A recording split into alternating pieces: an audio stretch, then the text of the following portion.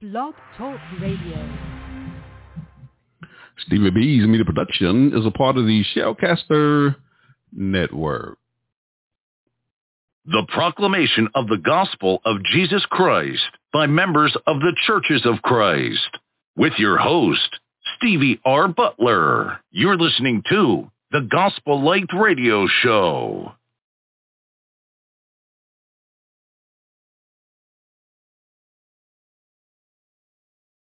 There's a call comes ringing o'er the restless waves, and the light, and the light. There are souls to rescue, there are souls to save, and the light, and the light, and the light.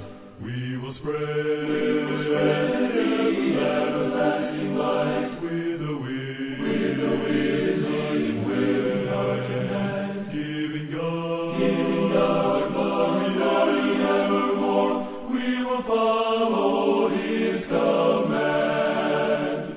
Send the light, the blessed gospel light. Let it shine from shore to shore. Send the light, and let its radiant beams light the world forevermore.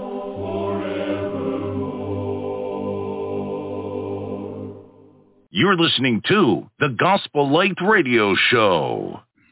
Good evening. Thank you for tuning in to the Gospel Light Radio Show. I'm your host this evening, Stevie R. Butler. And my co-host on this broadcast is Tim Bench from the state of Texas, Glenn McMillian from the state of Texas, Courtney Carruthers from the state of Illinois, Steve Cordell from the state of Illinois, Dr. Frank Washington from the state of Florida, Clay Phillips from the state of Georgia, Brian Christian Coleman from the state of New Jersey, and Robert Lee Johnson from the state of Florida. Ladies and gentlemen, we are just grateful you're tuning into our radio broadcast this evening. This radio show is brought to you by loving and faithful members, Churches of Christ. We ask you to take out your Bibles and study along with us. We have a very exciting show planned for your spiritual enlightenment and your edification. If you'd like to contact us while we're on the air this evening, just give me a call to the live show at 713-955-0508. If you have any questions or comments for any of my co-hosts on this broadcast, you can send your emails to my new email address, butlersteve1009 at yahoo.com, or you can give me a call to Steve B's Media Productions at 910-491-6405. Now, again, this program is brought to you by members of the Churches of Christ. And if you need any assistance in locating a congregation in your area, please feel free to contact us. Now, folks, get out your Bibles and study along with us here on the Gospel Light Radio Show. You're listening to the Gospel Light Radio Show. Before we go into our program for this evening, I would ask that you would bow with me in a word of prayer, that we may thank God for this opportunity. Our most kind, gracious, loving Heavenly Father, the Father, Lord, and Savior, Jesus Christ.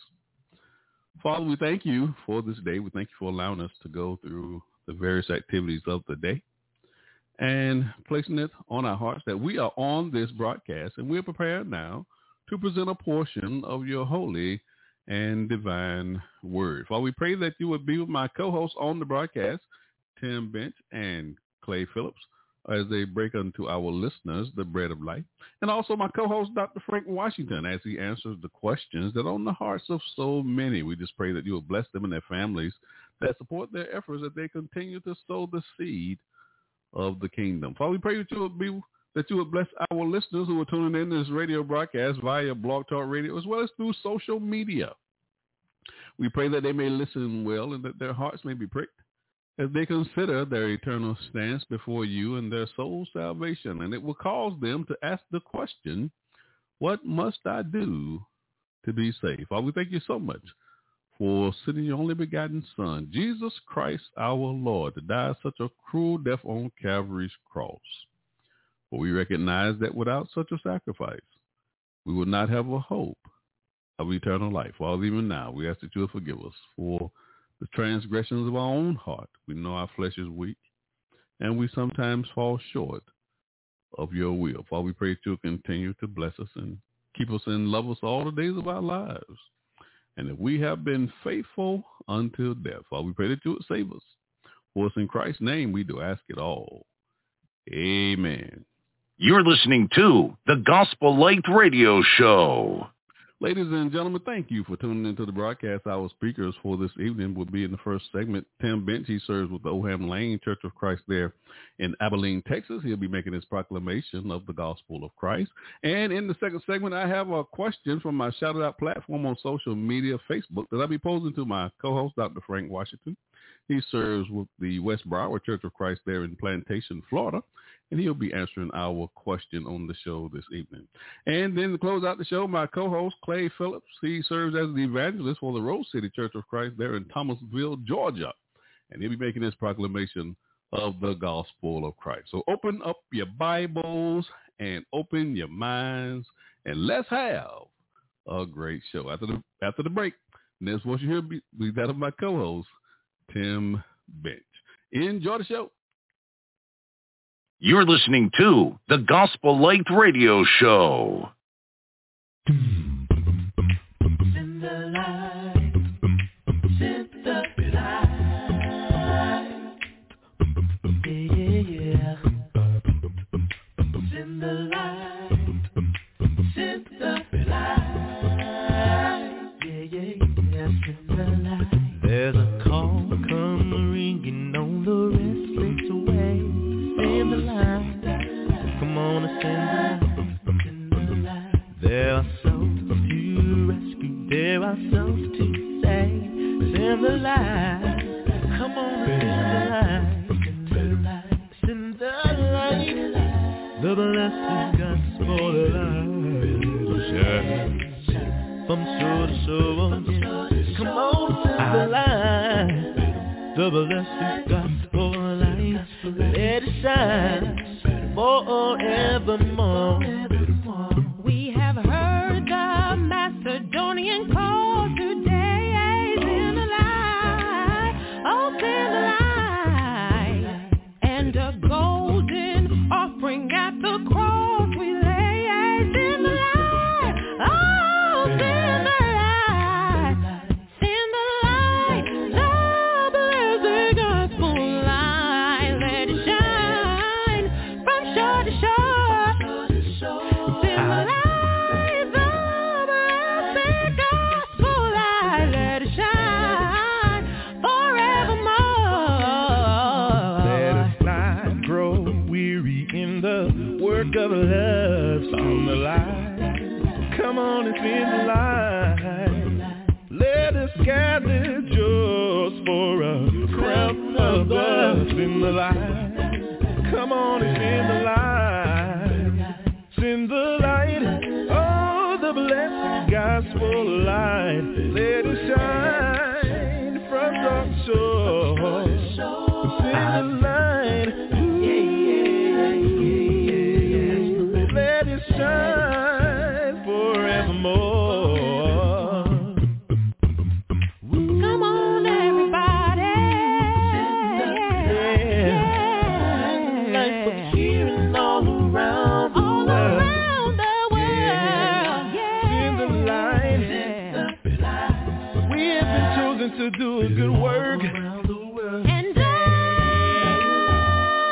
oh, send the light, the blessed gospel light. Come on and why don't you sing that gospel light. Let it shine, let it shine forevermore. Send the light, oh the blessed gospel light. Let it shine, yeah. Hey, that light, that light, that light, that light, that light, that light, that light, that light, that light. Why don't you let it see?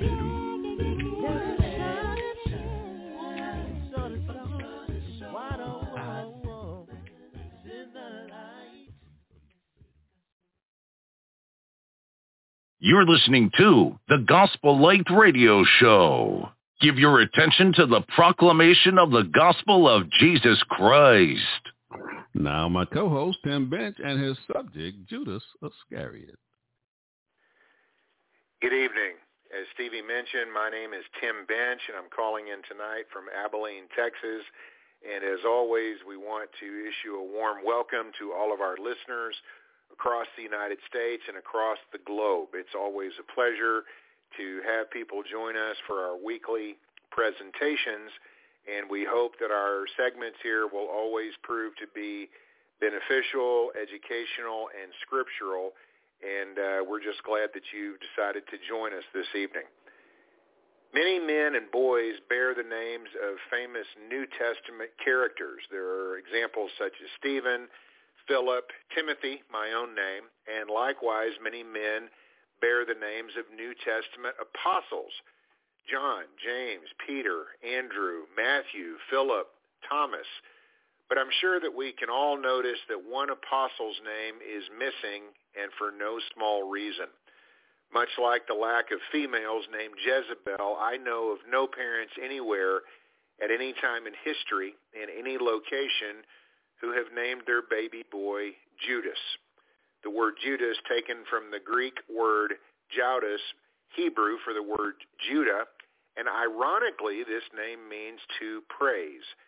There's no doubt, due to the fact that Judas Iscariot, that name synonymous with treachery and deceit, is perhaps the most well-known name associated with villainy in the history of humankind.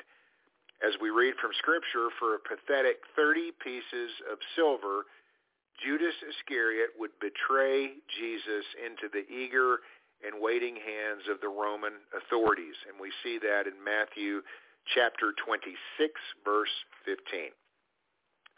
This is from Al Maxey and Grace-Centered. Quote, "In the various listings of the 12 within the New Covenant documents, the name of Judas always appears last. Additionally, there is added to his name some brief but very negative characterization. The one who betrayed him, Matthew chapter 10, verse 4. He who also betrayed him, Mark chapter 3, verse 19. He who became a traitor, Luke 6:16. The Apostle John further portrays Judas Iscariot as a devil in John chapter 6, verse 70, and a thief, John 12, verse 6, as one who was motivated and possessed by Satan, John chapter 13, verse 2, and John 13, verse 27, and as the son of perdition in John chapter 17, verse 12. One biblical scholar commented, "It is though the evangelist could not paint this man black enough in retrospect."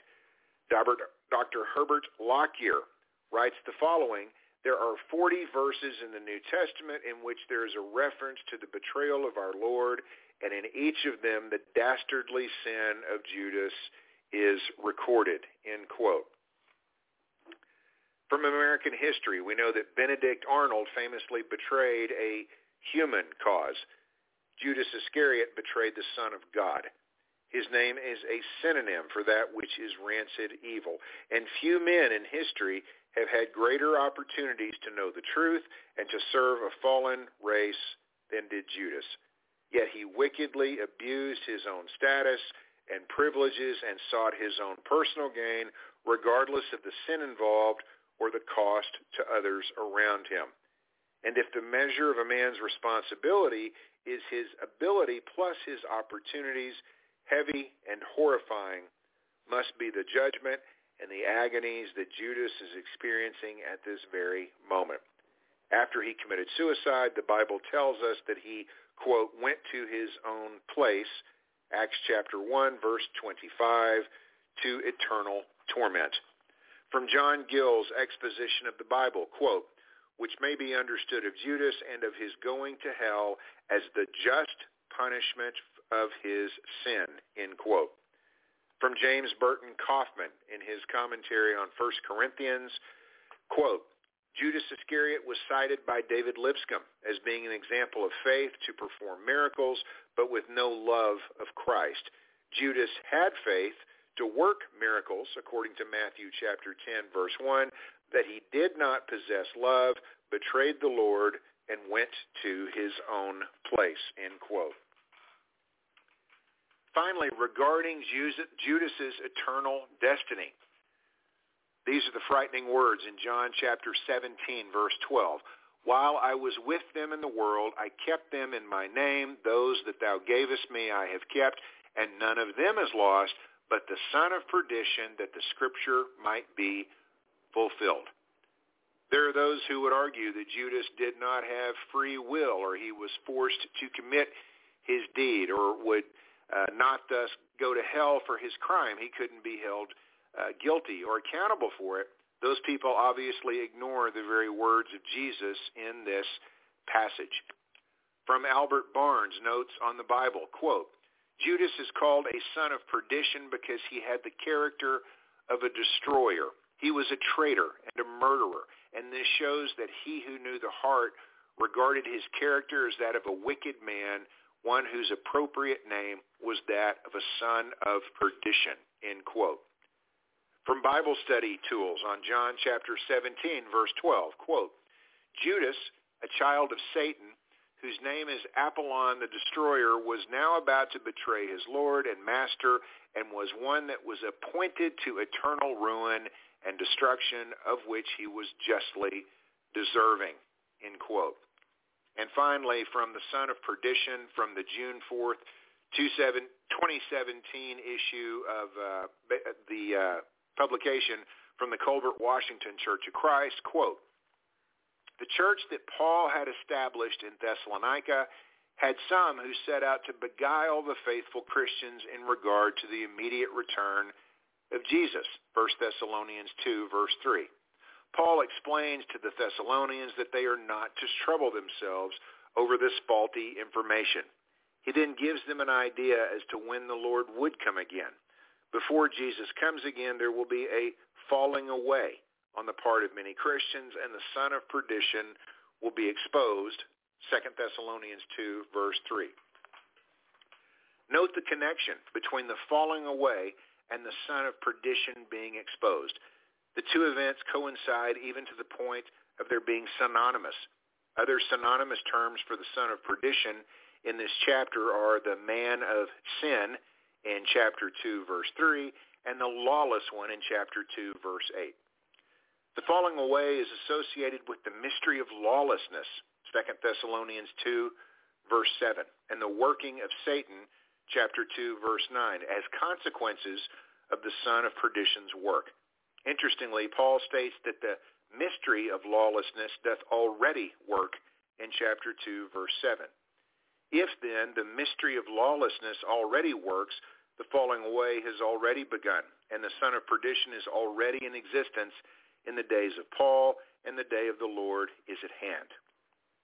The only other place in our Bible that uses the term son of perdition is John chapter 17, verse 12, where Jesus so labels Judas Iscariot. Jesus is praying in John 17, and the subject matter is unity through truth. Judas did not hold to the truth. Rather than being a son of God, Galatians chapter 3, verse 26, and 1 John 3:1, Judas was of his father the devil, and thereby a son of perdition, John chapter 8, verse 44. Judas was not unlike many fallen away Christians today. Sad ones are defectors from the faith, having departed from the truth. And the word defector and departure define the words falling away, the Greek word apostasia. That which caused Judas, a son of perdition, to defect from the truth was his interest in the mystery of lawlessness, which was the working of Satan. Judas did not receive the truth in love, but rather had pleasure in unrighteousness, 2 Thessalonians chapter 2, verses 10 through 12, end quote.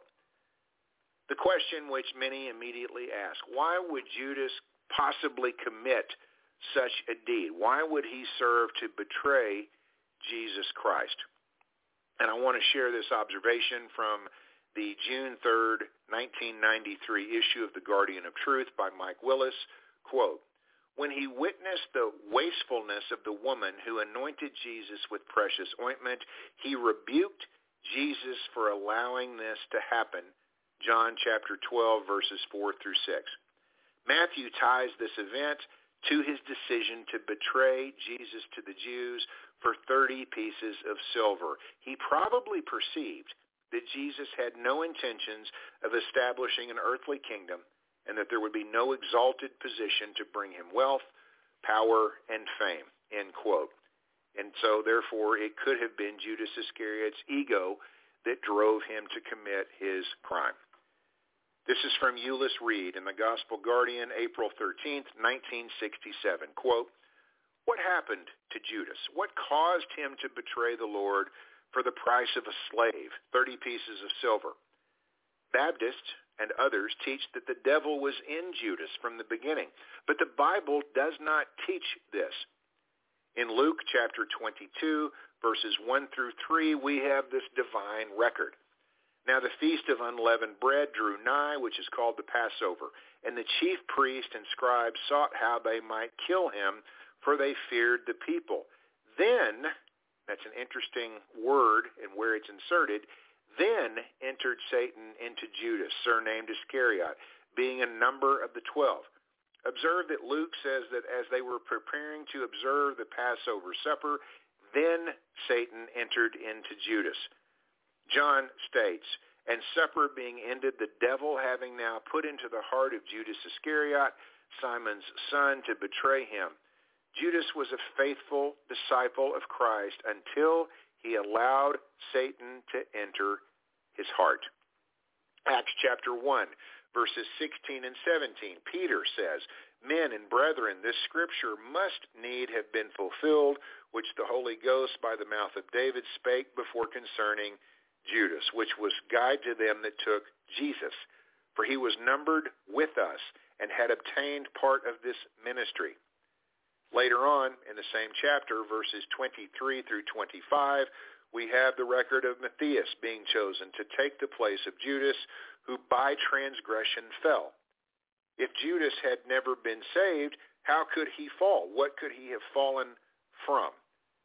The same thing that happened to Judas can happen to children of God today. He allowed Satan to enter into his heart, and therefore, by transgression, he fell, end quote.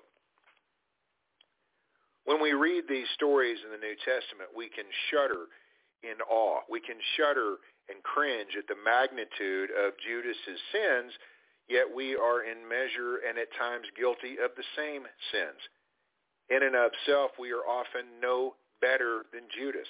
1 Corinthians chapter 10, verse 12, "Let him that thinketh he standeth take heed lest he fall." There are many listening tonight and near us on a daily basis following the exact same road that led Judas to betray the Lord and ultimately to lose his soul. So tonight I want us to briefly look at and consider 6 facts and 6 Bible truths about Judas, which will hopefully enable us to profit by his terrible mistakes. His life and his sins and his afterlife can serve as a warning to us and to others who will hear and who will heed. Number 1 fact about Judas. Judas was one of the 12 apostles. Matthew chapter 10, verses 2 through 4, gives us a list of the names of the apostles, and Judas is one of those 12. He had an exalted position in the inner circle of Jesus Christ himself, an honor the likes of which only a tiny number of men in history have known. He was a companion of the trio of Peter and James and John. Judas claimed to be a disciple, a follower of Jesus Christ. He professed to love and to trust the Lord, and probably he had been baptized by John the Baptist himself, Acts chapter 1, verses 21 and 22. But even though he was an apostle, Judas became lost. Just as there are paths from the lowest depths to the greatest heights, there are likewise paths from the greatest heights to the lowest depths. This would become Judas's route to his ultimate fate. And if an apostle can tumble into such unabated levels of temptation and sin and iniquity, why would we possibly think that today we cannot fall away? Number 2 point about Judas, he was a preacher. This is emphasized in Matthew chapter 10, verses 5 through 8. Judas preached and he performed miracles, yet again he betrayed the Lord and was lost. Some will casually assume that a preacher must, by definition, be on a higher moral plane than the ordinary or common man or woman. As we all probably know, nothing could be further from the truth. The list of shamed and disgraced preachers, and I use that term loosely, just within the last 30 years should clearly show that preachers are no more immune to temptation than anyone else. We can all think of the examples that we've seen: Jimmy Swaggart and Jim Bakker and Oral Roberts, swindlers and liars and adulterers, no different than a teacher or a salesman or a professional athlete. Just because a man is a preacher does not mean that he has a through ticket to heaven or that he's not subject to the same pitfalls and temptations common to all of humanity. 1 Corinthians chapter 9, verses 27, Paul says, I buffet my body and bring it into bondage, lest by any means, after that I have preached to others, I myself should be rejected. Jesus speaks the following strong words in Matthew 7, verses 21 to 23. Not everyone that saith unto me, Lord, Lord, shall enter into the kingdom of heaven, but he that doeth the will of my Father who is in heaven. Many will say to me in that day, Lord, Lord, did we not prophesy by thy name, and by thy name cast out demons, and by thy name do many mighty works? And then I will profess to them, I never knew you. Depart from me, you that work iniquity. Simply stated, people are not always what they appear and are not always as religious or moral or Christian as they may seem to be at first glance. Preaching is indeed one of the most important works in the world, for God has chosen this means, among others, to bring sinners to a saving knowledge of Christ. But preachers are in an often perilous position. They are prominent targets for Satan's darts, and they stand in constant need of the prayers of God's people. Certainly, preachers need the whole armor of God, as we all do, described in Ephesians. For obvious reasons, Satan would love to cause preachers and teachers to stumble and to fail morally at spectacular lengths, and the more public, the better. Judas was a preacher, but he rejected the Savior, and ultimately his soul was lost for it. Number 3 fact about Judas. He lived with Christ for more than 3 years. Jesus and the 12 apostles were together much of the time during the Lord's earthly ministry. They heard him teach, and they watched him perform miracles, and they observed him going about doing good, not just going about. Under his leadership, they ate and they slept and they worked and traveled together. They saw his actions and his reactions every day in the week under every kind of possible test. And yet not once did Judas observe sin in Jesus' words or deeds. Even though he lived in close contact with the Savior, even though he lived amongst these faithful disciples, the all-important relationship with the Lord was lacking. And in the time of testing, Judas failed. Judas sided with the enemy. It's not enough to merely live and associate with Christians, and it's not enough to know a great deal about the Lord. The question is, do I really know him? Do I truly obey him? Do I actually follow him as my Savior and as my Lord? This is a question that all of us should ask ourselves, and a question that as we look at the life of Judas, we can definitively say, no, he did not. Excuse me. Point number 4. Judas was seemingly a man of high moral character. There's not a hint in the New Testament record that the other apostles were doubtful about Judas. And in fact, their confidence in him was so great that he was actually selected as treasurer for the group. As late as the Last Supper, the other apostles did not suspect Judas of any sort of crime, nor did they ever point accusing fingers at him. When Jesus said, one of you shall betray me, in Mark chapter 14, verses 17 through 21. Judas serves as a perfect example of an apparently good and moral and devoted man who made good impressions on others, but he came to his terrible end because he was not genuine.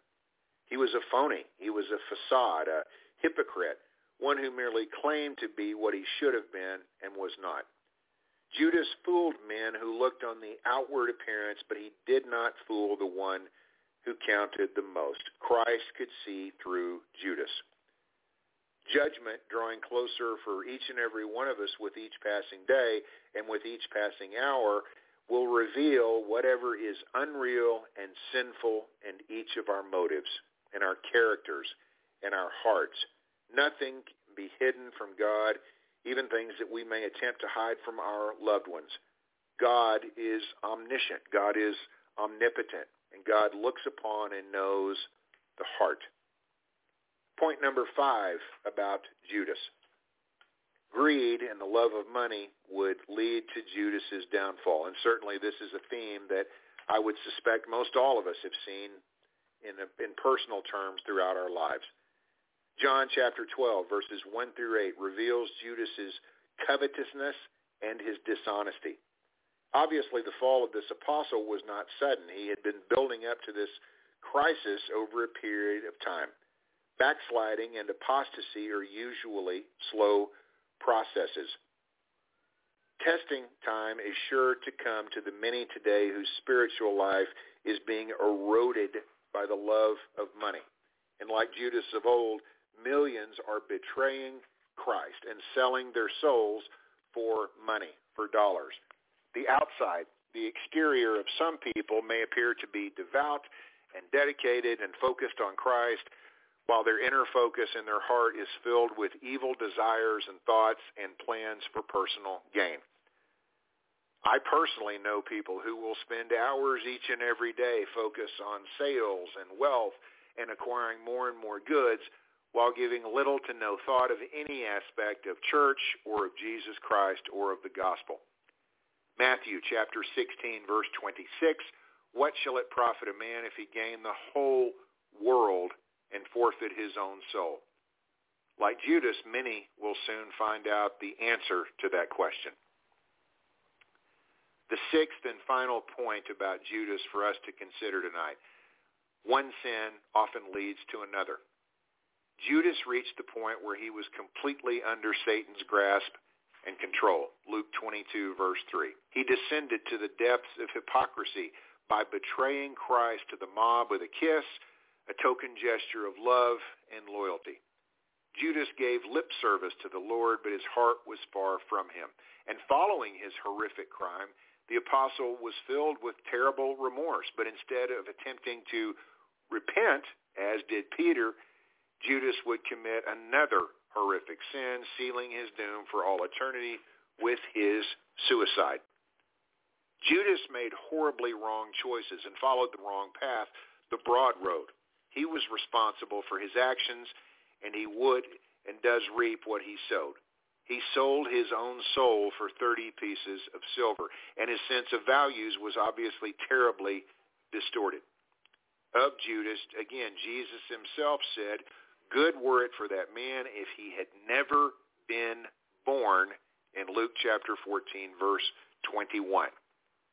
But yet, the question for all of us to apply today, are any of Judas's sins uncommon to all of mankind? Have you or have you not been guilty of greed in your life? Have you or have you not at some point been more concerned over the acquisition of money than towards following Jesus? Have you or have you not lied to others in your life? Have you not at some point led people around you to believe something about you which was not accurate? Have you not turned your back in your lifetime, be it for a few days or a few weeks or a few decades, on your Lord and Savior Jesus Christ? Have you ever betrayed someone who trusted you? There's again nary a sin which Judas Iscariot committed, which, if we are not completely honest with ourselves, we have likewise not committed ourselves at some level, somewhere in our lifetimes and in our past. The most infamous name in human history can provide us with a wide range of sins committed by him. This same man's sins can highlight similar flaws and shortcomings and sins in our own lives. All of us will stand before God, and all of us will answer for the lives that we have led and for the choices that we have made. We are called of God in Christ, so let none of us sell out our Savior, and let us not exchange the treasures of heaven for the trinkets, the worthless trinkets of earth. In the case of Judas Iscariot, never was so little paid for so much, and such a deal will only serve to deny you your eternal home. What would it take for you to sell out the Good Shepherd, your Savior, your Messiah? As we all know, Judas had his price tag, the 30 pieces of silver. We should all fear that many of us do today as well have our price tags. This is from Robert Stein from Precept, Austin. Quote, "It is frightening and somewhat disheartening to come to the realization that people can profess Christ and yet be a Judas in their heart. If you've been in ministry long enough, you have undoubtedly experienced the deep disappointment of betrayal by someone from within the ranks of those whom you minister." End quote. This concludes my segment for tonight, and I want to issue this invitation, for lack of a better word, to all of our listeners. If there is a need of prayer or support with an issue that you may be struggling with, a sin which may be affecting your Christian walk, as always, there are men affiliated with this show who will be more than happy to study with you, who will pray with you, and who stand prepared to help you in any way possible. There's no sin that you can endure that's not common to all of humanity. And whatever sin may afflict you, you are not alone.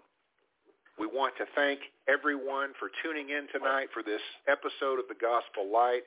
Wherever you are, we hope that these materials again this evening will serve to edify and benefit you in your Christian walk. And we again want to thank you for joining us this evening. Thank you, and God bless you. You're listening to The Gospel Light Radio Show. Is your congregation in need of lending for a building or expansion project? As your partner and advocate, Diversified Financial Network will take the time to understand your unique situation and develop a financing solution that meets your specific needs. It's an exciting time for your congregation, and what you need is a company with expertise in church financing early in the process. Call us today at 1-866-513-6665 or visit us at www.diversifiedfinancegroup.com.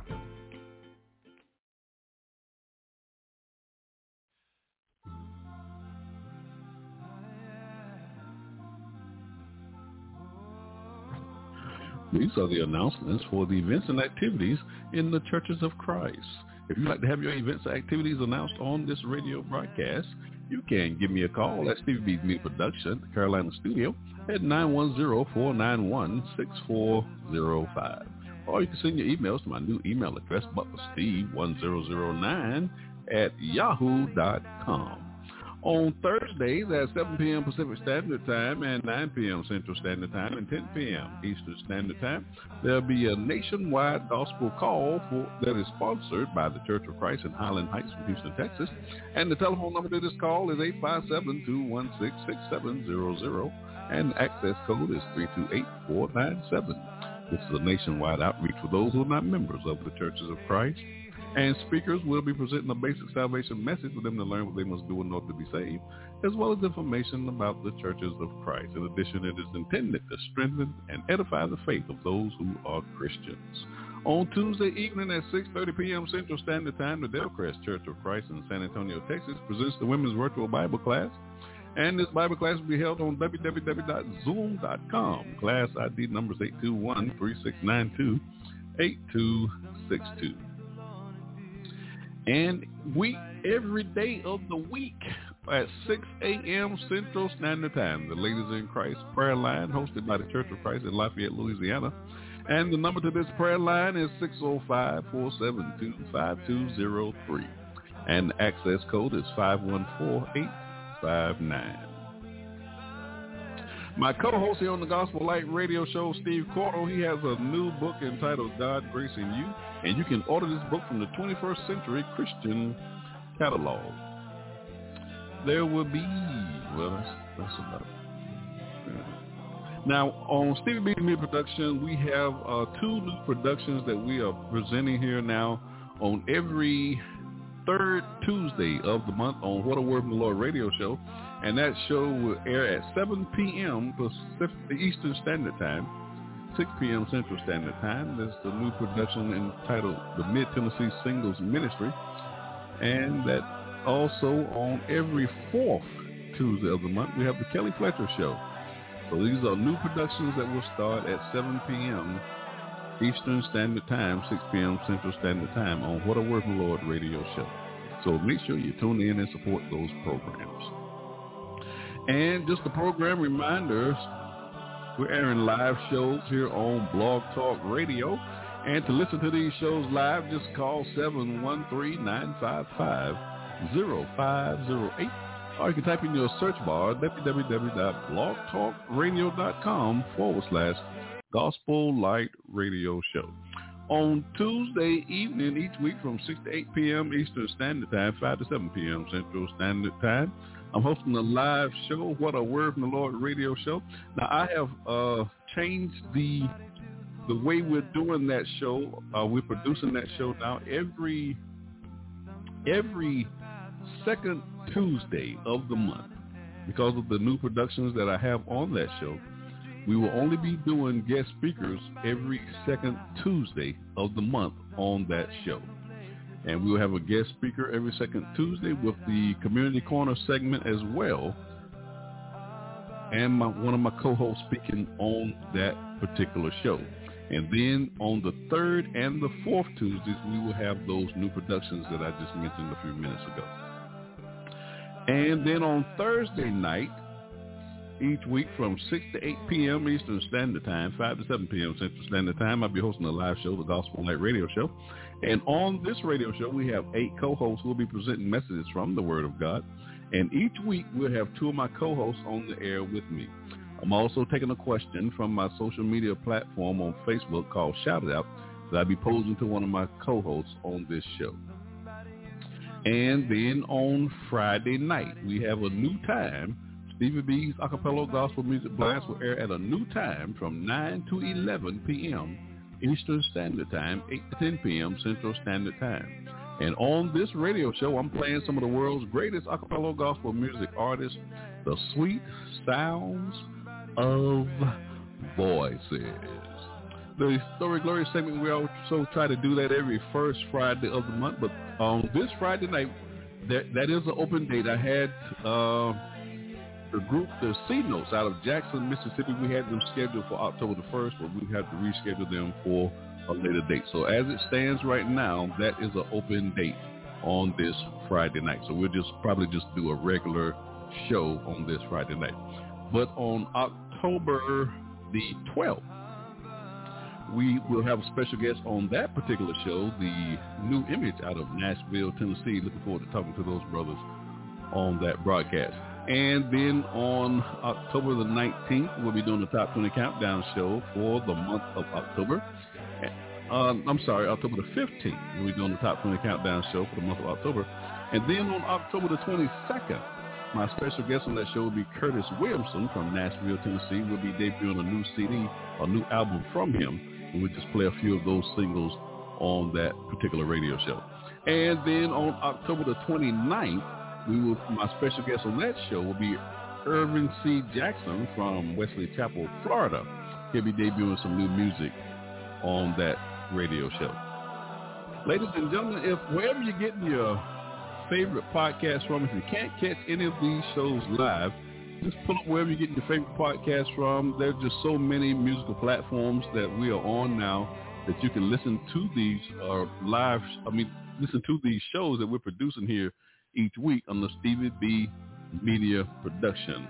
Just to name a few, Spotify, Apple, iTunes, iHeartRadio, Amazon Music, YouTube, wherever you're getting your music from or your podcast from, you can pull up these shows here under Stevie B Media Productions. I'd like to give a shout out to all of my sponsors who are sponsoring these radio shows. We have a sponsorship manager. Her name is Michelle Marco. If you want to become a sponsor for any of these shows, just give her a call at 954-687-4705, and she's out of Fort Lauderdale, Florida.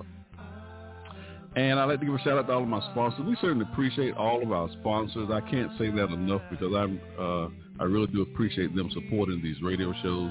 Sharon Norwood out of Chicago, Illinois, Bethesda Memorial Funeral Director Crematory Services out of DeSoto, Texas, Stanley Phillips out of Little Rock, Arkansas, Cheryl Marat from Charlotte, North Carolina, Yvonne Blazing Cracker Gooch from Nashville, Tennessee, Melvin Jackson from High Point, North Carolina, Marquise Hallman from Charlotte, North Carolina, and Stephanie Booker Wilson from Greensboro, North Carolina, and Diversified Financial Network, LLC, out of Dallas, Texas, and Ordained Faith Publishing out of Fort Lauderdale, Florida. The 3 E's of Stevie B's Media Production. It is the objective of this broadcast. We want to educate, we want to edify, we want to encourage you in the study of God's Word. And that will conclude our program announcement. You're listening to the Gospel Light radio show. Stay tuned. The Shouted Out question is coming up next. You're listening to the Gospel Light radio show. It ain't easy, no. Sometimes it gets hard down here, Lord. Sometimes it gets rough, so rough, so rough. Sometimes it gets tough for me.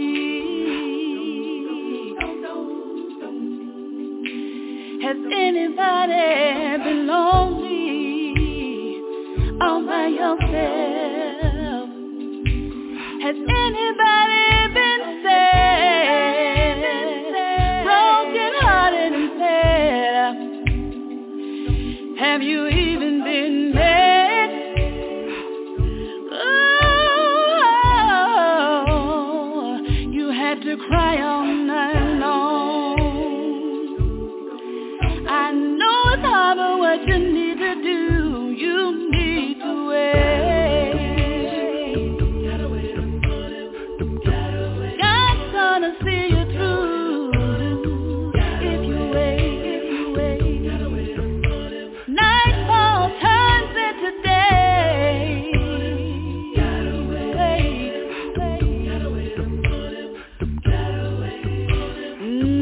You need to wait upon the Lord. Still sometimes I get tired. Yes, I do. Of being misunderstood. I get tired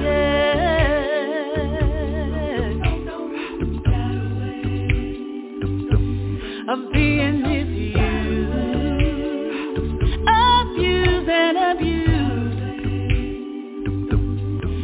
I get tired, so tired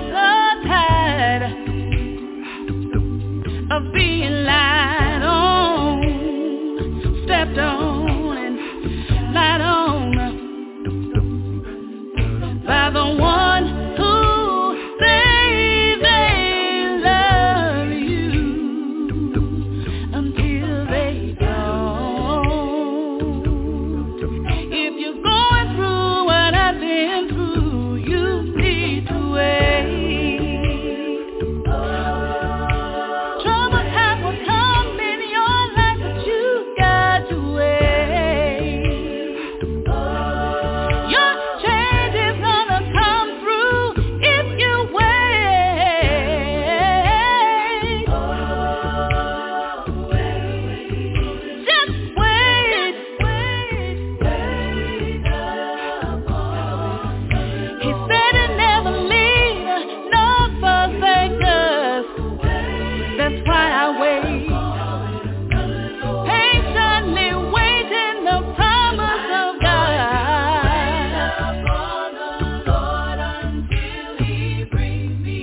until He brings me through.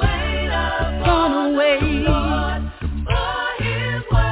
I know His word is true. I'm gonna wait. He's gonna set me free. I'll wait. I'll wait. I'll wait on You, Lord. I'll wait. I'll wait.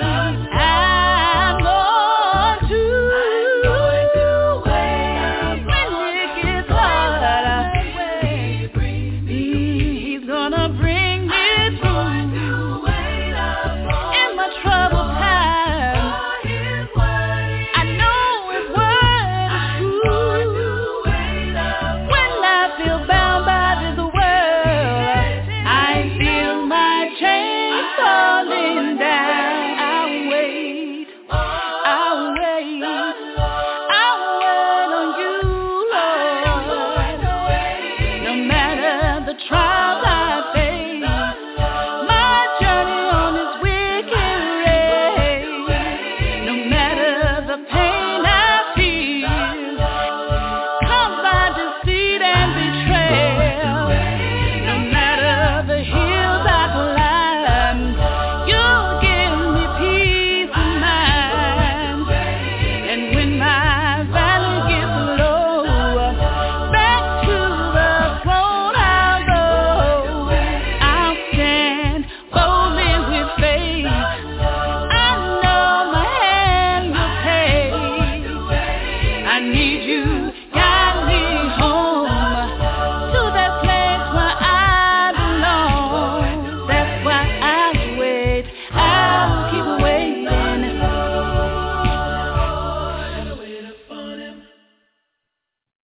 You're listening to the Gospel Light Radio Show.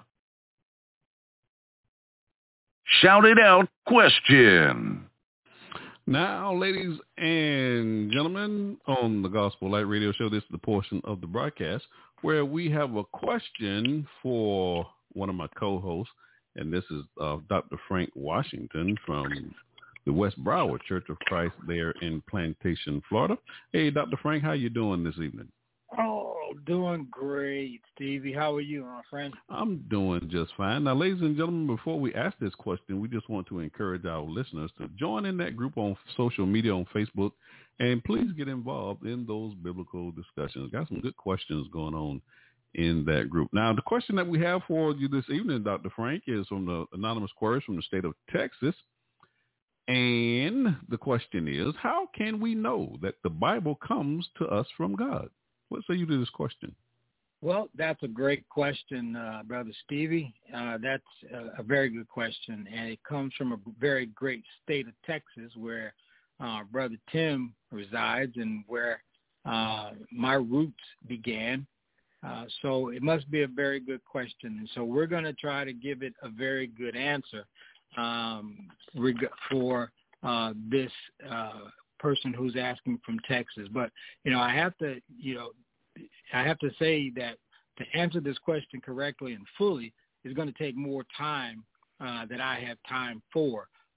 So we're going to try to do this as expeditiously as we can. But I believe we're going to do a series on this, Brother Tim and I appreciate Brother Tim's message today. He's going to bring some interesting comments about the Bible, the Word of God, and we're going to try to help those individuals out there who believe that can the Bible be right? Is the Bible right? How did we get our Bible? I think these are pertinent and relevant questions today that even the young millennials are asking today. So as we get into this question, how do we know that the Bible comes from, or how do we know that the Bible is the Word of God?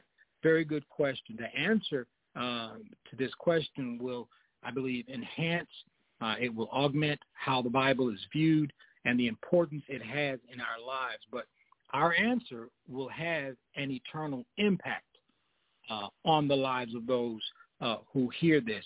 But here's the caveat. To dismiss the Bible is to dismiss God. Now, a number of Christians answer this question. But unfortunately, not all these answers have been as cogent as we might hope. And some answers make very little sense at all. So before we get into this, I want to let you know that the word Bible in the Greek, biblia, meaning books, from the word biblos, meaning written document, especially one written originally on a papyrus, refers to a number of books considered sacred and canonical among Christians. But the Bible is an extraordinary work of literature, and it makes some astonishing claims. It records details of the creation. It records details of the beginning of life, the moral law of God, history of man's rebellion against God, and the historical details of how God worked out redemption for all of mankind who trust in his Son, Jesus Christ. Moreover, the Bible claims to be God's revelation to mankind. And if true, this has implications for all aspects of life.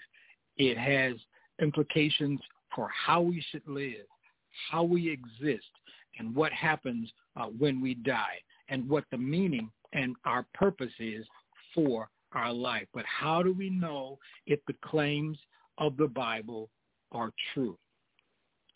First of all, the Bible comes to us through God's revelation and inspiration.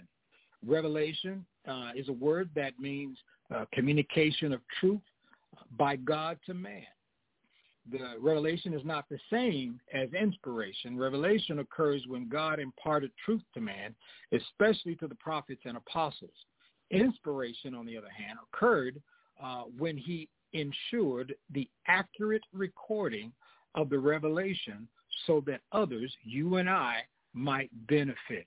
Now, a number of Christians have tried to answer this question, and unfortunately, not all of the answers have been cogent as we might hope. And there's been a shortfall on good answers. Here's a few of, I guess you want to say, not good answers to that question. One is some Christians have argued for the truth of the scriptures by pointing to the changes in their own lives that belief in the God who inspired the Bible has induced, like receiving Jesus as Lord in a life-changing experience that brings great joy. You know, the Bible helped me to become a believer as a new creation, 2 Corinthians 5:17. However, this change does not in and of itself prove that the Bible is true. People might experience positive feelings and changes by believing in a position that happens to be false. Another question or answer that Christians give is, I believe the Bible by faith. When asked how they know that the Bible is true, they've answered, we know the Bible is true by faith. But while that answer may sound pious, it may sound good, it's not very logical, nor is it correct. Is it a correct application of Scripture? Faith is confidence or confident belief in something you cannot perceive with your senses, according to Hebrews 11:1. So when I believe without observation that the earth's core is molten, I am acting on a type of faith. Likewise, when I believe in God, whom I cannot directly see, I'm acting on faith. Now, don't misunderstand what I'm saying here. We should indeed have faith in God and his word.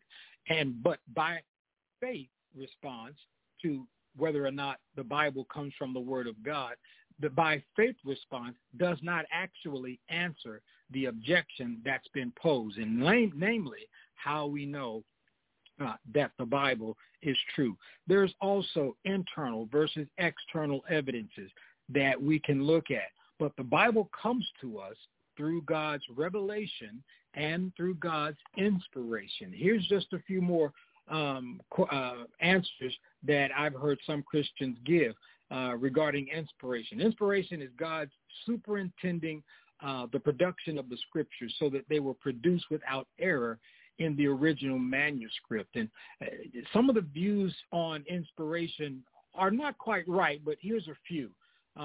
There is a dictation view, which states that God dictated every word of the Bible to men who simply wrote the words down. That's an incorrect view. Another one is the conceptual view, which says that God gave the ideas to men who were left to their own abilities, according in writing the Bible. And that's also an incorrect view of inspiration in whether or not the Bible comes from or is the Word of God. Now, the correct view is the dual authorship view. Scripture, the Word of God, is a combination of human and divine authorship. Listen to me. God revealed the subject matter and supervised its writing so that it was free from error. Yet God allowed the human author latitude in his own diction, in his own idioms, his own logic. Now, the result of dual authorship is that while each human author wrote in a unique style, the end product said what God wanted communicated and did so without error. So many verses assert that both God and human author wrote a particular section of the Bible. And that's important when you're studying and want to know more about God's Word and whether or not that Bible that you have in your home or in your car, for that matter, comes from or is the Word of God.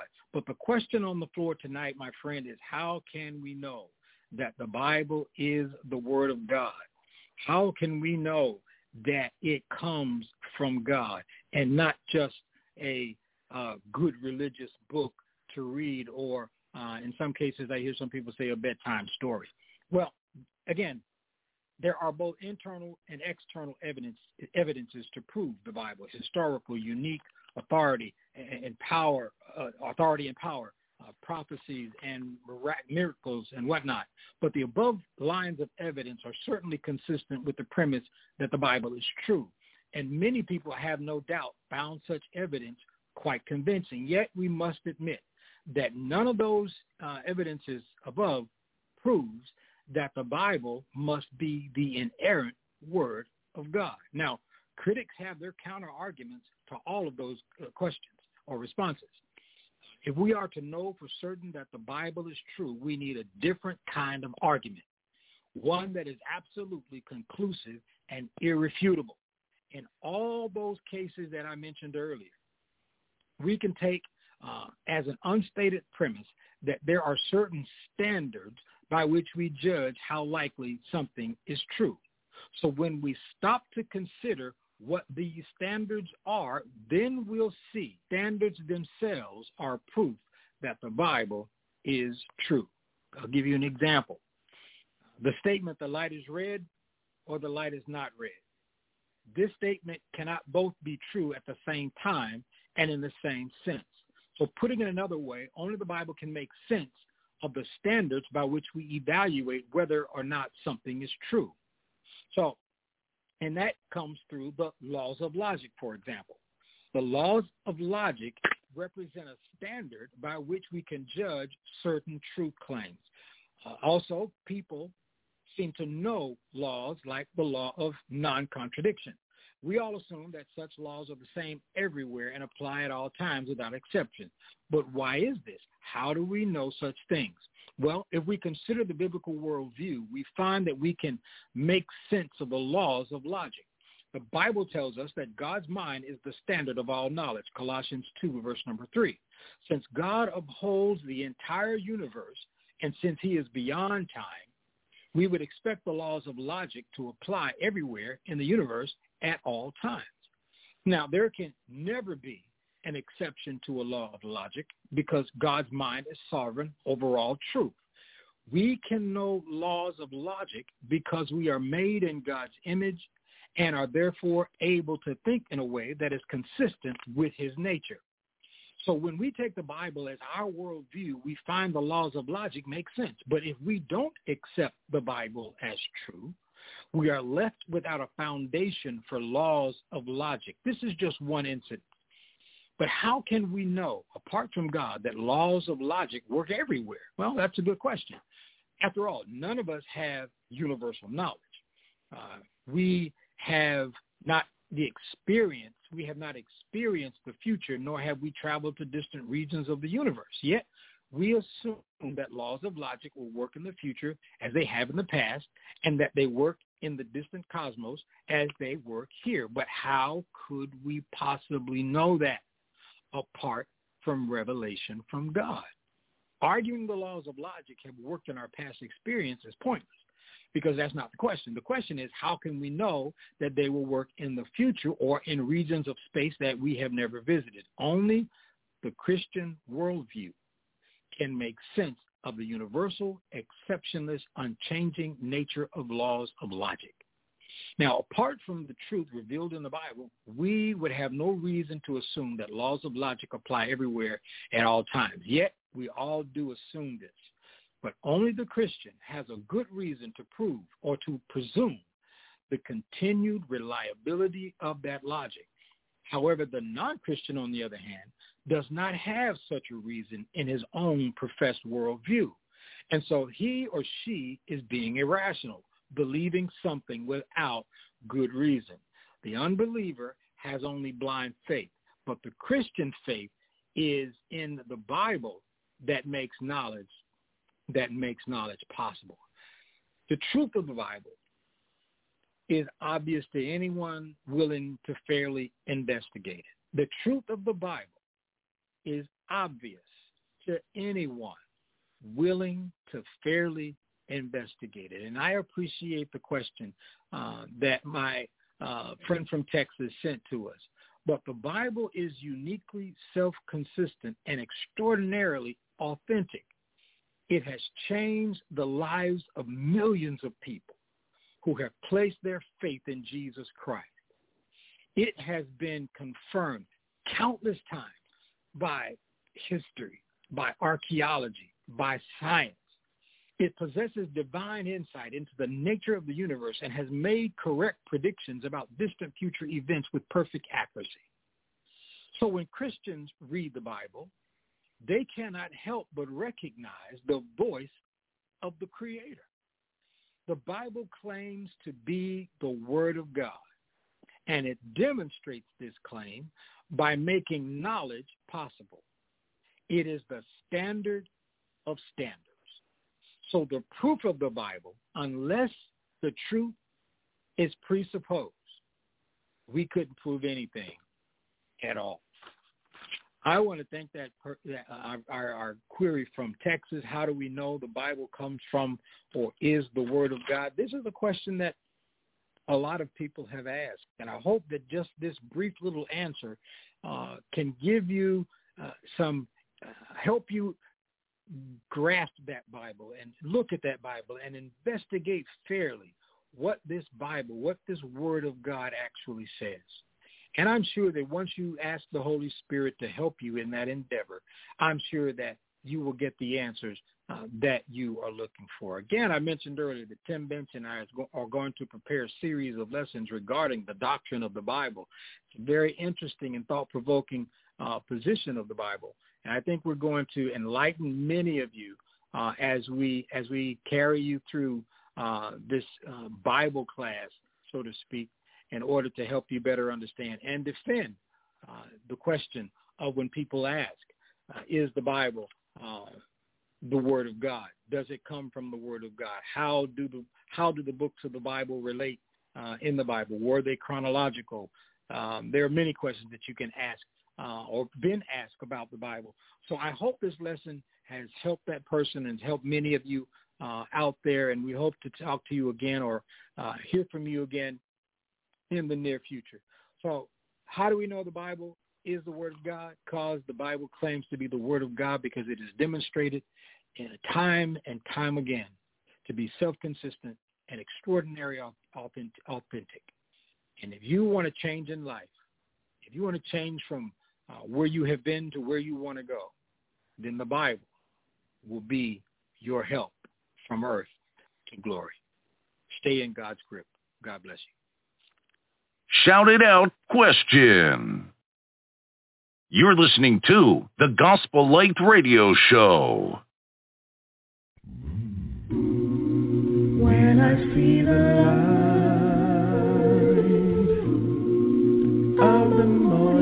morning sun, and I see that everything is fine.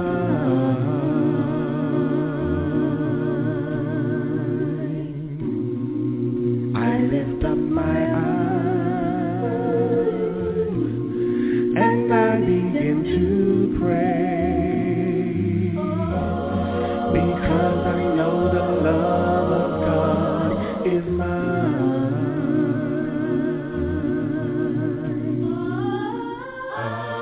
He watches me every day, takes care of me in every way. Whenever I'm in despair, I know the Lord is there.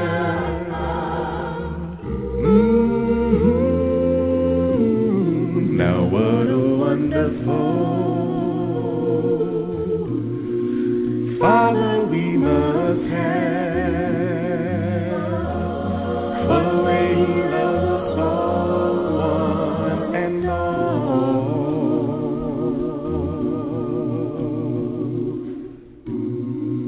Gave His only Son to take away our sins. Then He gave His life upon the cross.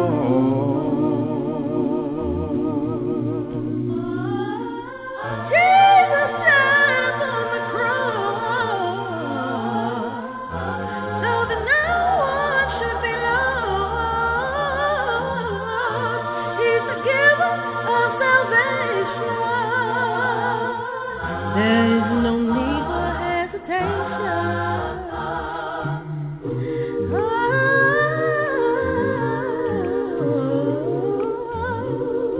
Jesus gave His life for all.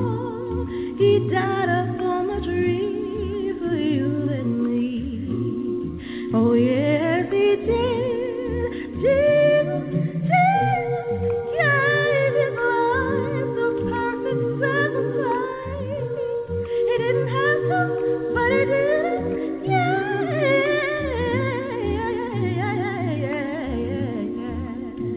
Oh, yeah.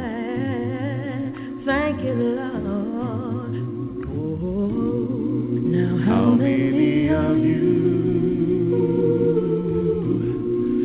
in this place tonight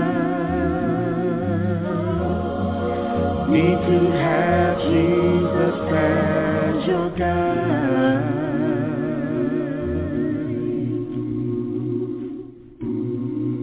Just give Him your heart,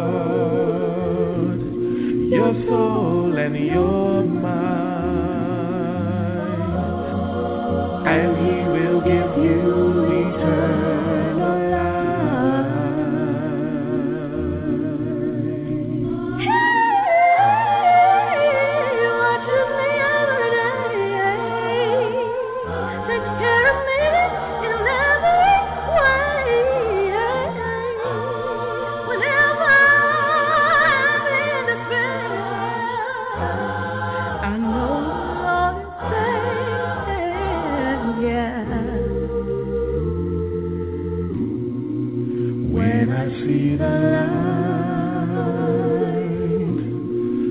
of the morning sun, and I see that everything is fine,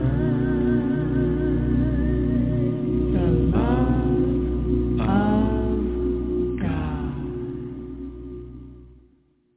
You're listening to the Gospel Light Radio Show. Give your attention to the proclamation of the gospel of Jesus Christ. Now my co-host, Clay Phillips, and his subject, an unchanging friend. Good evening. I want to thank Brother Tim Bench for the marvelous job he did on this evening in preaching about Judas Iscariot. And I also want to thank Dr. Frank Washington for the way he answered that particular question. There are much more to come from that particular question. So we're just so thankful for them. Now, I'm going to look at a subject that I think that is encouraging to ministers of the gospel. If you're a minister of the gospel, if you know your preacher, call him up and tell him, say, turn to Facebook and listen to Block Talk Radio show on this evening. Brother Philip is going to be talking about the unchanging friend. The unchanging friend. There is nothing like knowing and having true friends.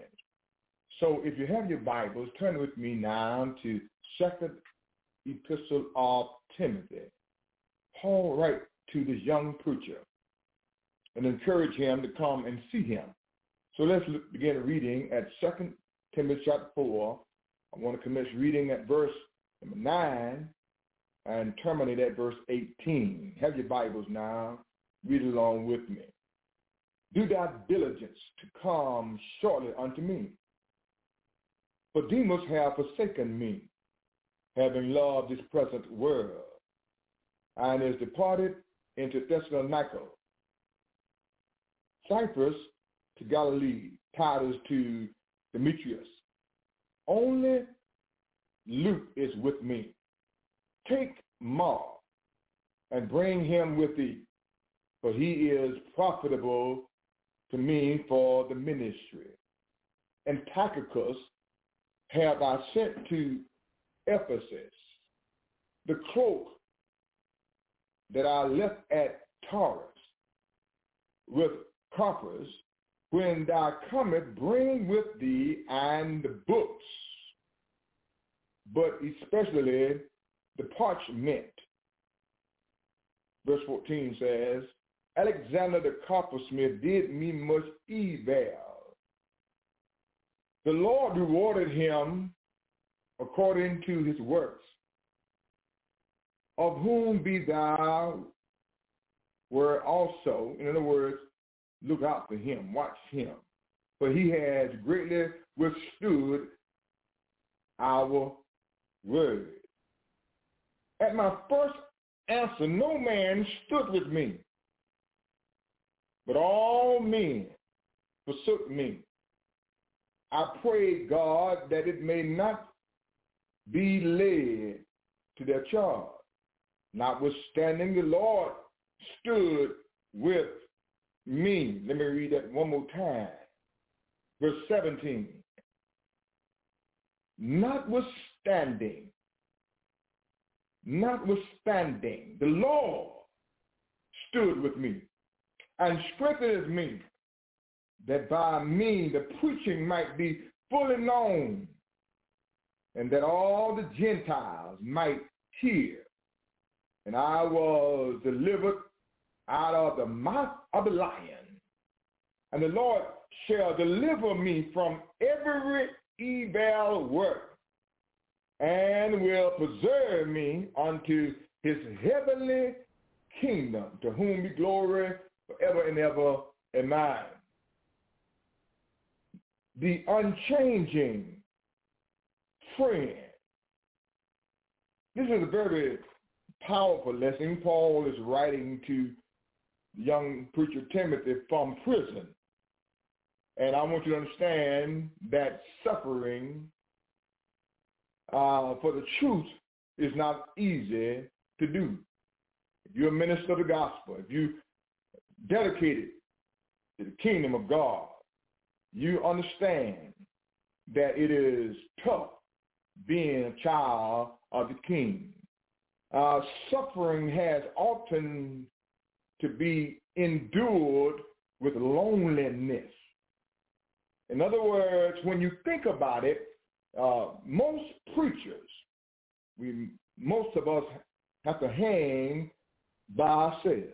We have to be alone. We don't hang with us because folks don't look at us the same. They look at us as above sin, which is that is not the case. Romans 3:23 says, all have sinned and fallen short of the glory of God. You remember it was this same Paul that wrote to Timothy that said, "O wretched man that I am." He talk about how things that he would do, he do not do. The things that he shouldn't do, he find himself doing. Paul understood what friendship was all about. And so here in the text, Paul is dealing with bringing it to the forefront. There is a beautiful quality in this text. Now, you all stay with me. Let me take the time. Take your time, Brother Philip. There is a beautiful quality in the text. Notice now in verse number 9. He says, "Do thy diligence to come shortly unto me." So he understood for him to come, he had to do diligence. In other words, there was a lot of things he had to leave undone in his obligation. So oftentimes friends, true friends, have to sometimes ignore what they are doing to come to you and to forward you and to help you do what you need to do. So he says, so Paul says here, "Do thy diligence to come shortly unto me." In other words, I really, really need you. I really, really need you. Friendship. Listen. Friendship is more valuable when it is tested. Anybody can say they're your friend, but when it is tested, that's when you really know your friend. Turn your Bibles now to Proverbs chapter 18, and I want to look at verse 24. There's a lot of meat in verse 24. Proverbs chapter 18, and the verse is number 24, and we find these words written: "A man that hath friends must show himself friendly, and there is a friend that sticketh it closer than a brother." Now, what is the psalmist talking about? What is he dealing with here? Now, he says here, notice now in verse 24, he says, "A man that hath friends." In other words, he already have friends. Now, what he's teaching, now listen to this. What he's teaching is, in the text, he's teaching exegetically that there are some people can't keep a friend. Oh, Brother Phillips, teach Brother Phillips. Let the Bible speak. Now, what he's teaching here, what he's showing us, that there are some people that cannot keep a friend. Let me show it to you. He said, "A man that hath," in other words, you've got friends. "A man that hath friends must show himself to be friendly." In other words, if you have friends, you have demonstrated, you have been tested that you are friendly. You are demonstrated that you are a friendly individual, that you got the back, that you're there for them. And so, listen to it again. "A man that hath friends." Woo. In other words, you got friends. Now, if you got friends, you have already demonstrated that you are friendly. Now, in other words, it says, "must show himself friendly." In other words, you will ruin your friendship if you do not be friendly and demonstrate and be tested as a friend. Good God Almighty. The Bible speaks, Brother Philip. You notice what it says. "A man that hath friends." So this individual have friends. And the reason why he have friends is because he has demonstrated and been tested that he is nice, that he's kind, that he got your back. He says, "A man that have friends must show." In other words, the word "show" here is that he has shown it. He has demonstrated it. You remember Jesus told the story that a man had a friend, and a friend came to the house late at night and needed something to eat. So he went to his friend, knocked on the door, and said, listen, I have a friend that needs some food. Can you give me some food? He said, man, it's late at night. We're in the bed. Everybody in the bed. I don't have time for this. He knocked on the door and said, listen, I have a friend that needs to eat, and he's traveling through.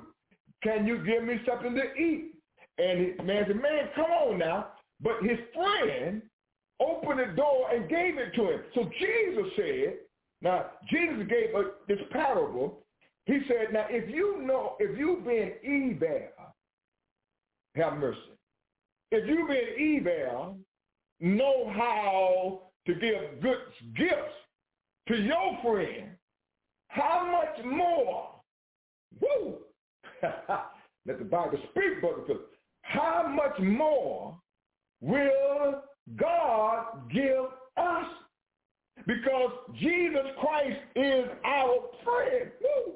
God Almighty. Somebody will say amen up in here. Jesus Christ is our friend. So a man that has friends must show, that means he has demonstrated, he has been tested himself friendly. And there is a friend that sticketh closer than a brother. Now what I mean here is that there is a friend that will not and will not change. He is unchanging. He is that friend that is called Jesus the Christ. Jesus Christ is that friend that will never change. So now let's go back to our text. Let's look at now at 2 Timothy chapter 4. 2 Timothy chapter 4, and we're going to look now at verse number 10. Now understand, the Apostle Paul is teaching us and helping us to understand. He said, I'm in prison, and I'm just disturbed. Now understand, I know I'm going to heaven. That's not the issue. The issue is, but I'm lonely. I feel bad. Why? How do you know? Because notice now in verse number 6, he's back at verse 6 of 2 Timothy chapter 4, he says, for I am now ready to be offered, and the time of my departure is at hand. And I know I'm going to leave here. But he says, I have fought a good fight. I have finished the course. I have kept the faith. Henceforth, there is laid up for me a crown of righteousness, which the Lord, the righteous judge, shall give me at that day, and not to me only, but also all them also that love his appearance. He said, I want you to know that I had some rough times in life. I had some difficult days. When I was Saul, I was killing Christians. Then I had to convince other Christians that I was their friend. Preach, brother, but let the Bible speak. I had to convince them that I was their friend. I understand this, that Paul is, I'm telling you that, listen, that there is a friend. And those of us that love his appearance, then he gets personal. And being a preacher is personal. Understand that. It's personal. He said, do not diligence to come shortly unto me. So he's talking, he's telling Timothy, he's telling them, I want you to understand this thing is deep. So he says, now let me drop this. He said, let me drop this on you. He said, for Demas have forsaken me. It seems like, if you're a preacher, it seems like when you really need friends, it seems like they always leave at the wrong time. Now, understand this here. A true friend is going to be there through thick and thin. Amen? When we got brothers here at the Road to the Church of Christ, Elder Power, Elder Tillman, Deacon Glenn, Deacon High, these men that have been with me for 38 years. Listen, they are the backbone of the church. They have been here. Now, I got some friends that is going to demonstrate and that be a part of verse 8. Henceforth, there is laid up for me a crown of righteousness, Paul says, for me, which the Lord, the righteous judge, shall give me at that day. And then when Paul said, I know I'm going to get that crown. Brother Brock, I know you're going to get that crown. Look at here. Then it says, and not to me only. Paul said, I'm not going to be to me only, but also to all them that love his superior. In other words, I'm looking for my friend. Now, this friend, Paul said, I want you to understand, Demas have forsaken me. In other words, he grieved right here. He understands. He said, Demas have forsaken me. Let me explain something to you all. Demas have forsaken me. Why have Demas forsaken me? Having loved this present world. So you're going to have folks. Don't be preachers, elders, deacons, members of the church, body of Christ. Don't be surprised that folk will leave you. There are people that say that they are your friend, but they will leave you. They talk the noise, but they don't walk the walk. There are people that always holler by, man, that's my friend. And now you are, who friend are you?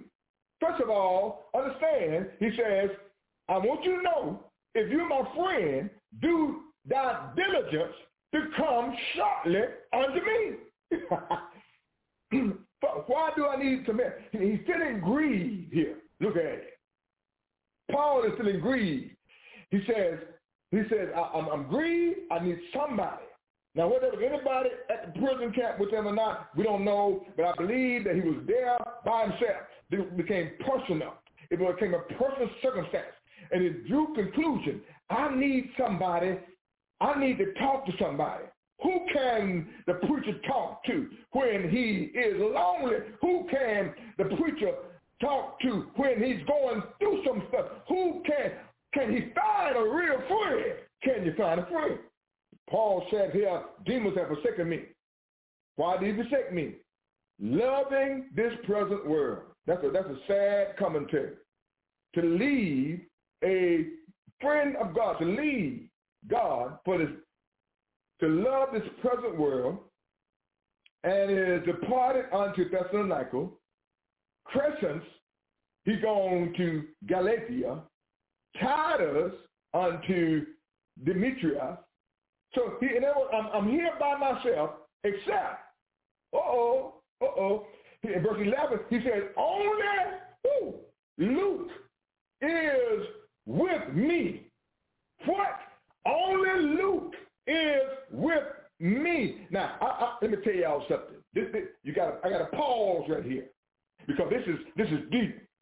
Only Luke is with me. Paul in prison. He's feeling down and out. He needs some comfort.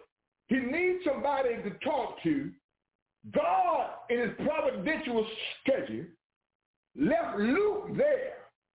Why did God leave Luke? Because Luke is a doctor. Luke is a doctor. Paul is more concerned about the inner man. And oftentimes we as preachers and leaders of the church and those of us that are trying to live God's will, we understand the inner man. Yes, we ought to teach the word of God. Yes, but there are times where you need to be concerned about your body. You need to be concerned about your health. You need to be concerned about what you eat. Are you eating properly? Are you taking your diabetes medicine, Clay Lee? Oh, yes. Can I get a witness up in here? Are you taking care of yourself? Paul in prison. God, he says, only Luke is with me. Take Mark and bring him with thee, for he is profitable to me for the ministry. Now you remember in Acts chapter 15, verse number 36, Paul and Barnabas were best of friends, and they had some issues. Why? Because Paul said Mark is not going with us because Mark left me when I needed him. Good God Almighty, let the Bible speak, Brother Philip. Mark left me, and I'm not taking him. And the Bible says that they had a dispute. In Acts chapter 15, read it for yourself. I'm not going to read it. They had a dispute. They were arguing. They were bickering. And oftentimes, true friends go through some stuff. Elder Power, the Elder Tillman, and Brother Glenn, all of us have gone through some stuff. You cannot be here 38 years and not go through some things.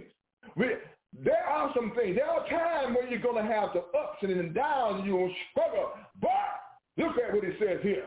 He says, now notice now, only Luke is with me. Then he thought about Mark. Woo! He says, take Mark and bring him with thee, for he is profitable to me for the ministry's sake. In other words, Mark, you can go through some stuff and have some issues in life, but a true friend has to be tested. So Mark was tested. Then it says, and Tychicus have I sent to Ephesus. Then he says, now notice now, evidently Luke had told him you need to take care of your body. Because verse 13 let us know he's cold. He's going to take care of the body. He's going to look at it. Look what it says.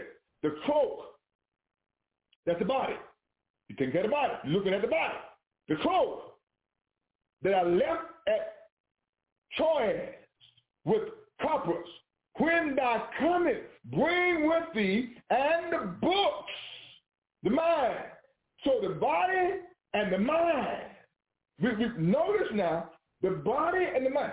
So a true friend is not only concerned about your body, they're concerned about your mind.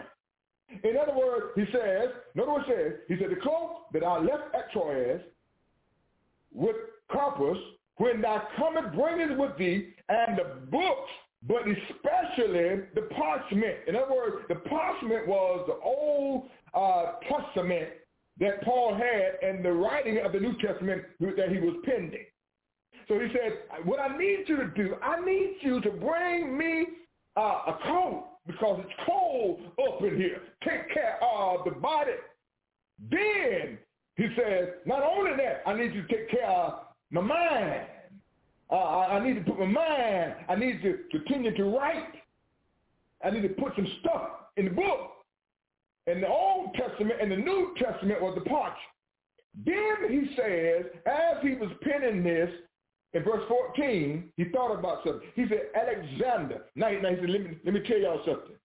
Let me tell you, I'm talking about true friendship, the unchanging friend, the unchanging friend. But let me tell you something. There are some enemies also that are unchanging. Ooh, let the Bible speak, Brother Philip. There are some friends that are unchanging, and there are some enemies that are unchanging. Oh, help me up here, Lord. Give me power. He said, Alexander, the coppersmith, did me much evil. Alexander, the coppersmith, did me much evil. But he says now, in other words, listen, don't you try to fight your enemy. You don't do it. I know you want to. There was a time where I wanted to do bodily harm to certain people because you might as well, I'm human like everybody else now. And Brother Glenn, Deacon Glenn said, Brother Philip, calm down. Calm down. Because you got friends. Woo, look at it. Alexander Coppersmith did me much evil. The Lord, listen, the Lord rewarded him according to his work. You let the Lord take care of your enemy. That's what you do. Don't you try. You got, your enemy is going to be tested. They're going to test you. See what you're going to do. Then it says, of whom be thou where also. In other words, Alexander the coppersmith is a bad boy. He's a dangerous fellow. He's not going to give up. He's a dangerous fellow. For he has greatly withstood our words. Oh, my goodness. He has withstood our words.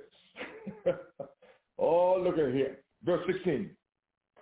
But notice in verse 16, he says, at my first. Now, then he's going back to, and let me tell y'all something.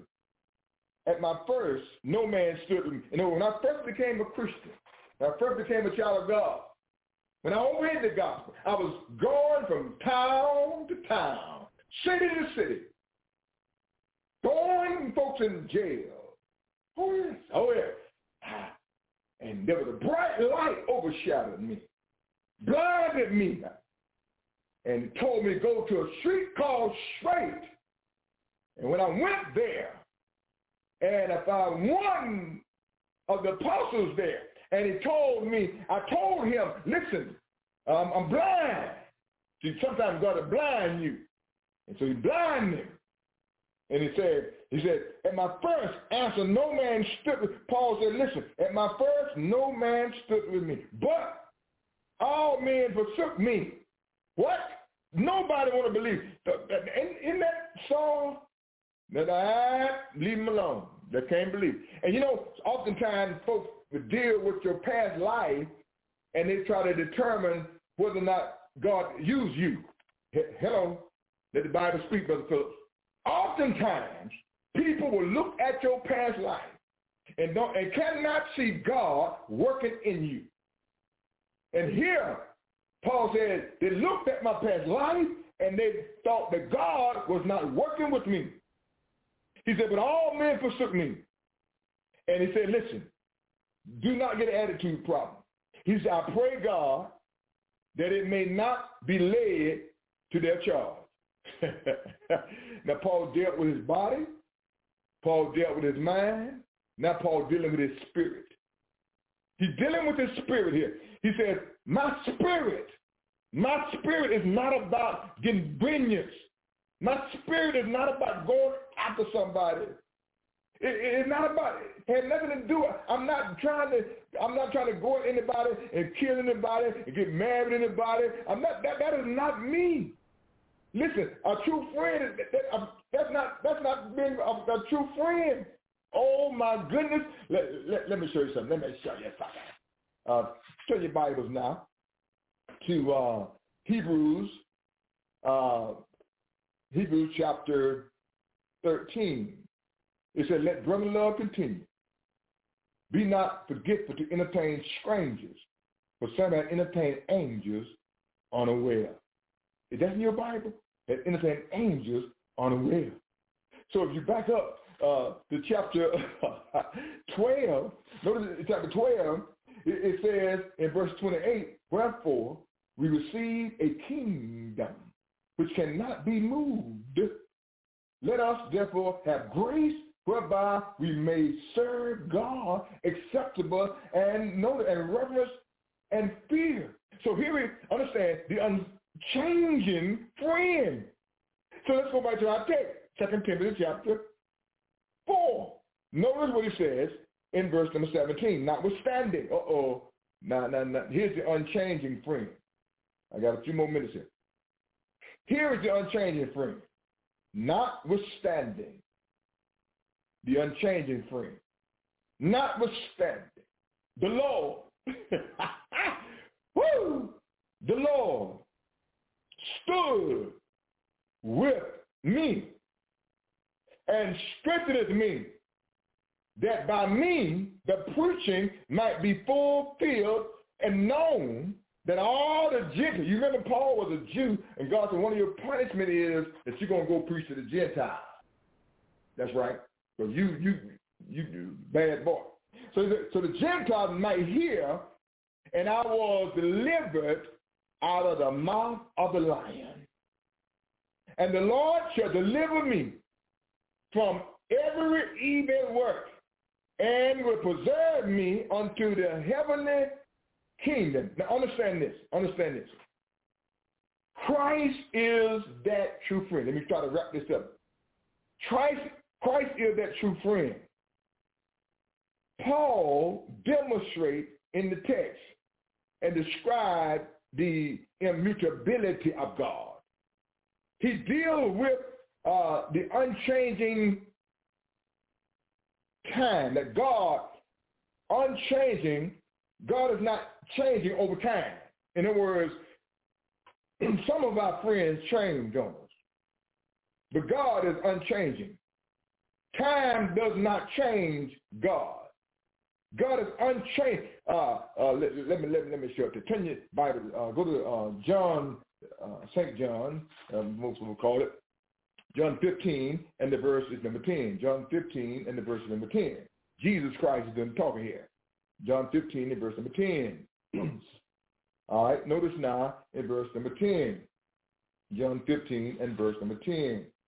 If ye then keep my commandment, ye shall abide in my love, even as I have kept my Father's commandment and abide in his love. These things I have spoken unto you, that ye joy might remain in you, and that your joy may be full. But notice in verse number 12, he says, this is the commandment, that you love one another, hello, as I love you. Notice in verse 13, he says, greater love hath no man, listen, than that which laid down his life for his friend. Paul understood that Jesus had laid down his life for us.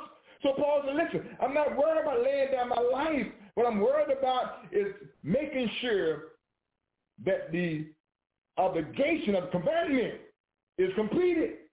Notice in verse number 14 again, verse 14, ye are my friends. Now this is Jesus, this is in the red. Ye are my friends if you do whatsoever I command you. Jesus said, now you are my friend. He said, greater love have no man than this, to lay his life down for his friend. Then verse 14 says, ye are my friend, if ye do whatsoever I command. Henceforth I call you not servant, for the servant know not what the Lord does. But I have called you friends, for all things that I have heard of my Father, I have made known unto you. A friend would tell you up front. You don't have no secrets. I'm telling you. You have not chosen me, but I have chosen you and ordained you, that you should go and bring forth fruit. So in words, true friend, bring forth fruit. Now understand this. Let me say this. God is not mute. Now, I'm not teaching the immutability of God and that God is mute. In other words, that he's not moving in our lives. Romans 8:28 says, all things work together for good to them that love the Lord, called to his purpose. God is moving in our lives. Understand that now. Understand that Isaiah 59:1 says, the Lord's hand is not shortened that it cannot save, neither is it heavy that it cannot hear, but your iniquity has separated between you and your God. So God said, I want you to understand. Paul is telling us, God, number one, that God does not change. Number two, God has no potential. Now let me drop that on you again. God have no potential. In other words, God is God. He cannot improve. Woo! God is God. He cannot improve. Man improve. We develop. We improve or we get worse. But God have no potential. In other words, turn to James chapter 1. Let's put like James chapter 1, and let me tell you. James chapter 1, and the verse is number 17. James 1 and 17. It says, every good gift and every perfect gift is from above and cometh down from the Father of light, with whom is no variableness, neither a shadow of turning. Now what do I mean by this? Variableness, meaning that there is God don't even attempt to change. God is God. He cannot change. He has no potential. He doesn't get better. He is the best. Good, better, best. Let me say that one more time. Good, better, best. God is best. Excuse me. God is best. Number two, number three, God does not change his mind. God does not change his mind. What do you mean, Brother Phillips? God changed covenants. There's the Nomadic covenant. There's the Mosaic covenant. There's the covenant with David. There's the covenant of Abraham, and there's a new covenant, which the patriarch, the Mosaic, and the Christian age. So God does not change his mind, but God changed his covenant. In other words, the Bible says that God repented, changed his mind. No. Understand that. Understand now. God is omnipresent. God knows everything.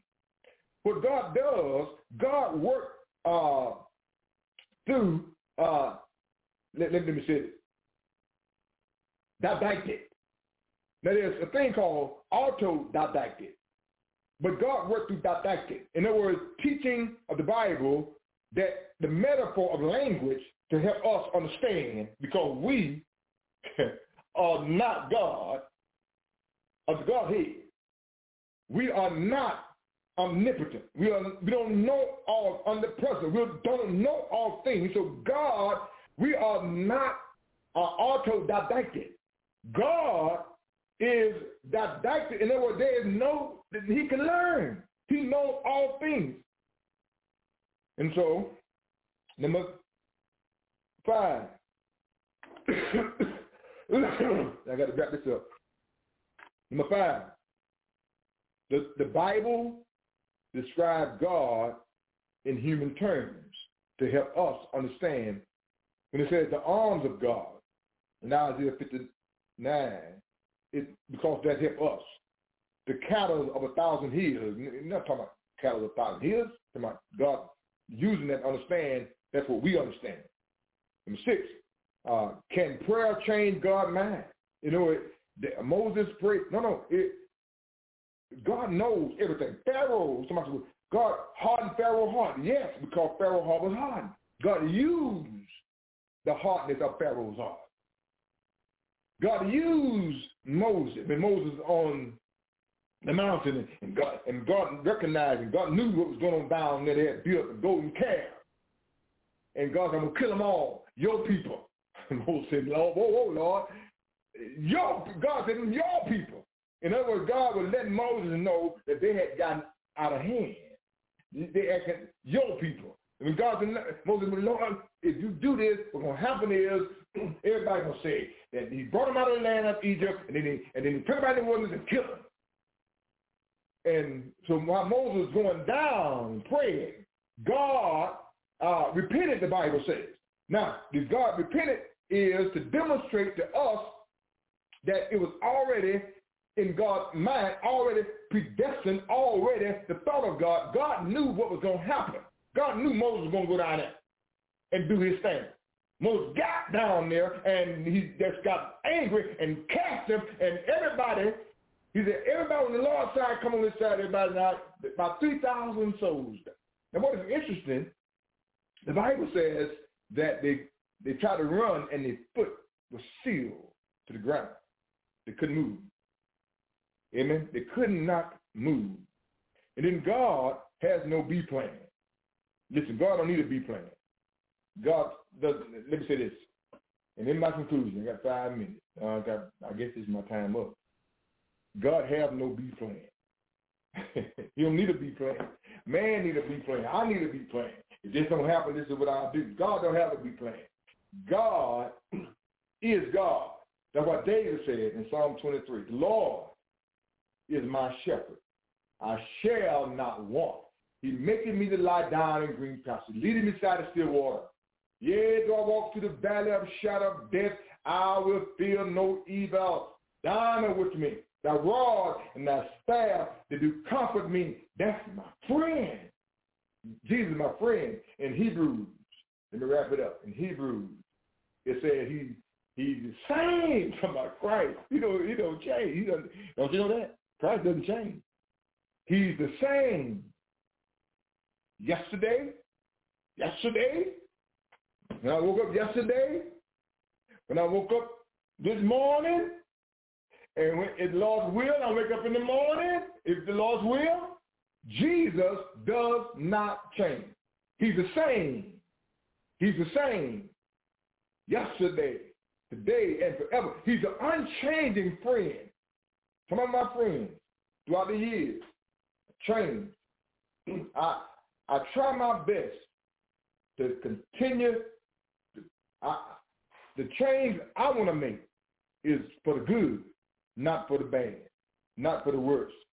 And so the Bible says in Galatians 6, if a man be overtaken of fault, ye which are spiritual, restore such a one in the spirit of meekness, considering thyself first, lest thou also be tempted. Don't even think about that. How can you sit there or stand there or listen to me and holler about, I know somebody done wrong? We all have sinned and fallen short of the glory of God. We all need a friend that don't change. He's the only friend that will not change. You must hear the gospel. The gospel is the death, the burial, and the resurrection of Jesus Christ. You must believe it. You must repent of your sin, confess that Jesus Christ is that that will not change friend. Baptized because he died on the cross. Look at it. Right along here, I used to kind of get a little hoop, but I can't hoop tonight. But here Jesus, the Lamb of God, died on the cross early Sunday morning.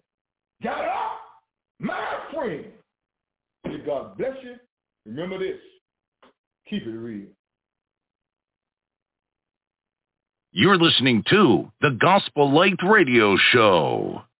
Thinking about what you've done for me in my life, I just want to say what you really mean to me. You're my everything, my joy and peace. You're the reason why I sing. Lord, I don't deserve anything you've given me, so I just gotta say thank you. Oh, what's nice, but your love and grace, so I just gotta tell you this. I will always adore you. I will never let you go. I will always keep you, Lord, because I love you. I need you, Lord. Without you, I'm nothing, Lord. I will serve you, Lord, forever. Lord, your name is so worthy to be praised, so I shall worship you for all of my days. You that victory and gave me the strength so I can win this race. Lord, I'm giving you all the honor and all the glory. You shall forever run in. All of these blessings you give me is the reason why I say I will always praise you, and I will never turn away. I will always lift you up, because I love you. I need you, Lord. Without you, I'm nothing, Lord.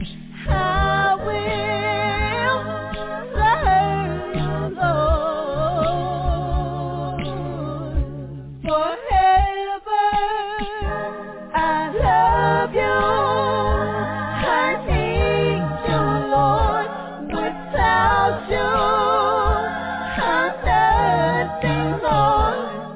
I will serve you, Lord, forever.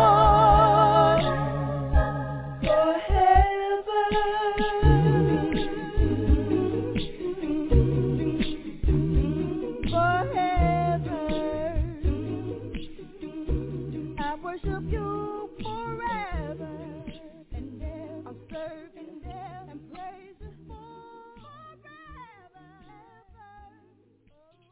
You're listening to the Gospel Light Radio Show. Ladies and gentlemen, I want to thank you for tuning in to our broadcast on this evening. What a show, what a show. Ladies and gentlemen, the Gospel Light Radio Show is live on Thursday night. These brothers have done an outstanding job from start to finish. I tell you, my cup is just running over. And I just hope you feel the same way. I want to thank all those who are following this broadcast through Blog Talk Radio as well as through social media.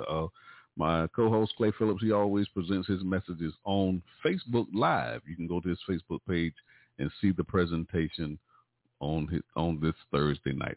Ladies and gentlemen, I want to thank my co-host, Tim Bench, for his lesson on Judas Iscariot.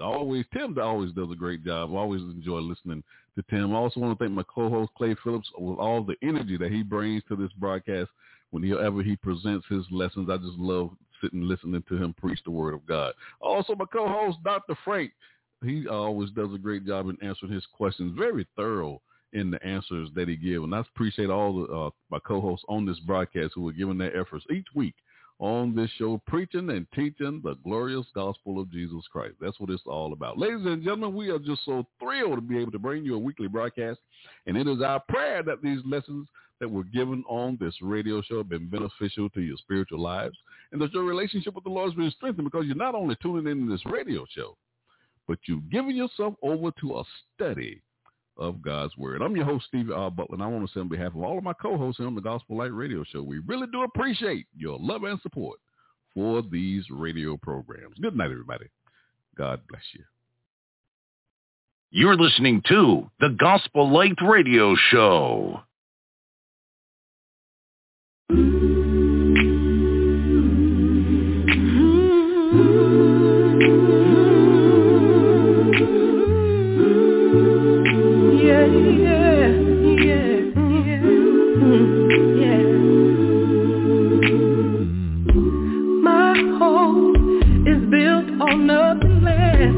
Than Jesus' blood and righteousness. I dare not trust the sweetest frame, but wholly lean on Jesus' name. Beyond now, beyond now, beyond now, beyond now, beyond now, beyond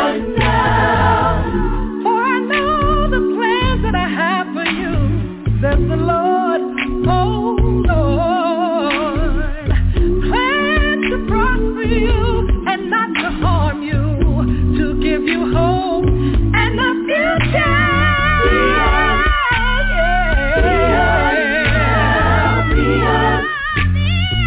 Beyond now, beyond now, beyond.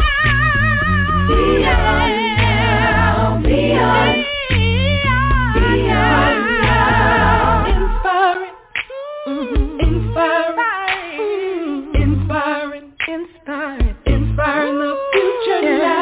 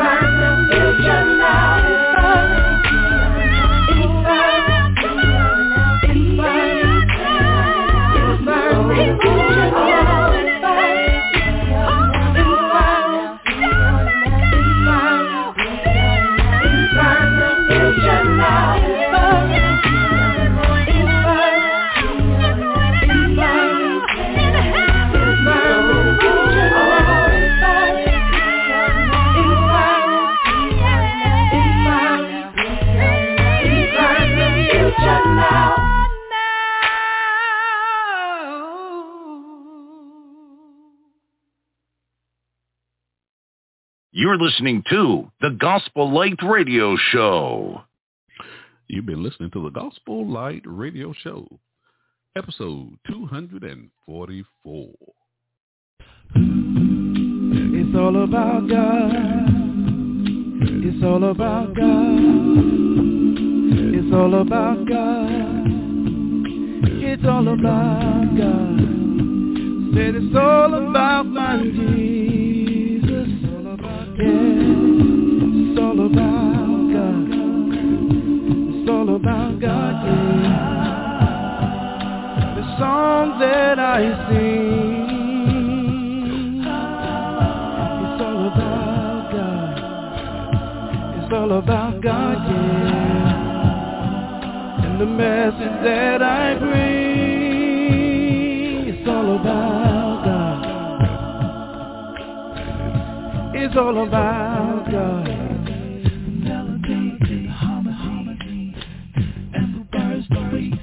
It's all about God. It's all about God. Oh, oh. Sweet music to my ears. All about God. It's all about God. Everywhere we go to know. It's all about Jesus Christ. Say, said I want you to know. Said I want you to know. It's all about my God. All about my Jesus. All about my journey down this road. And all of the love he has shown.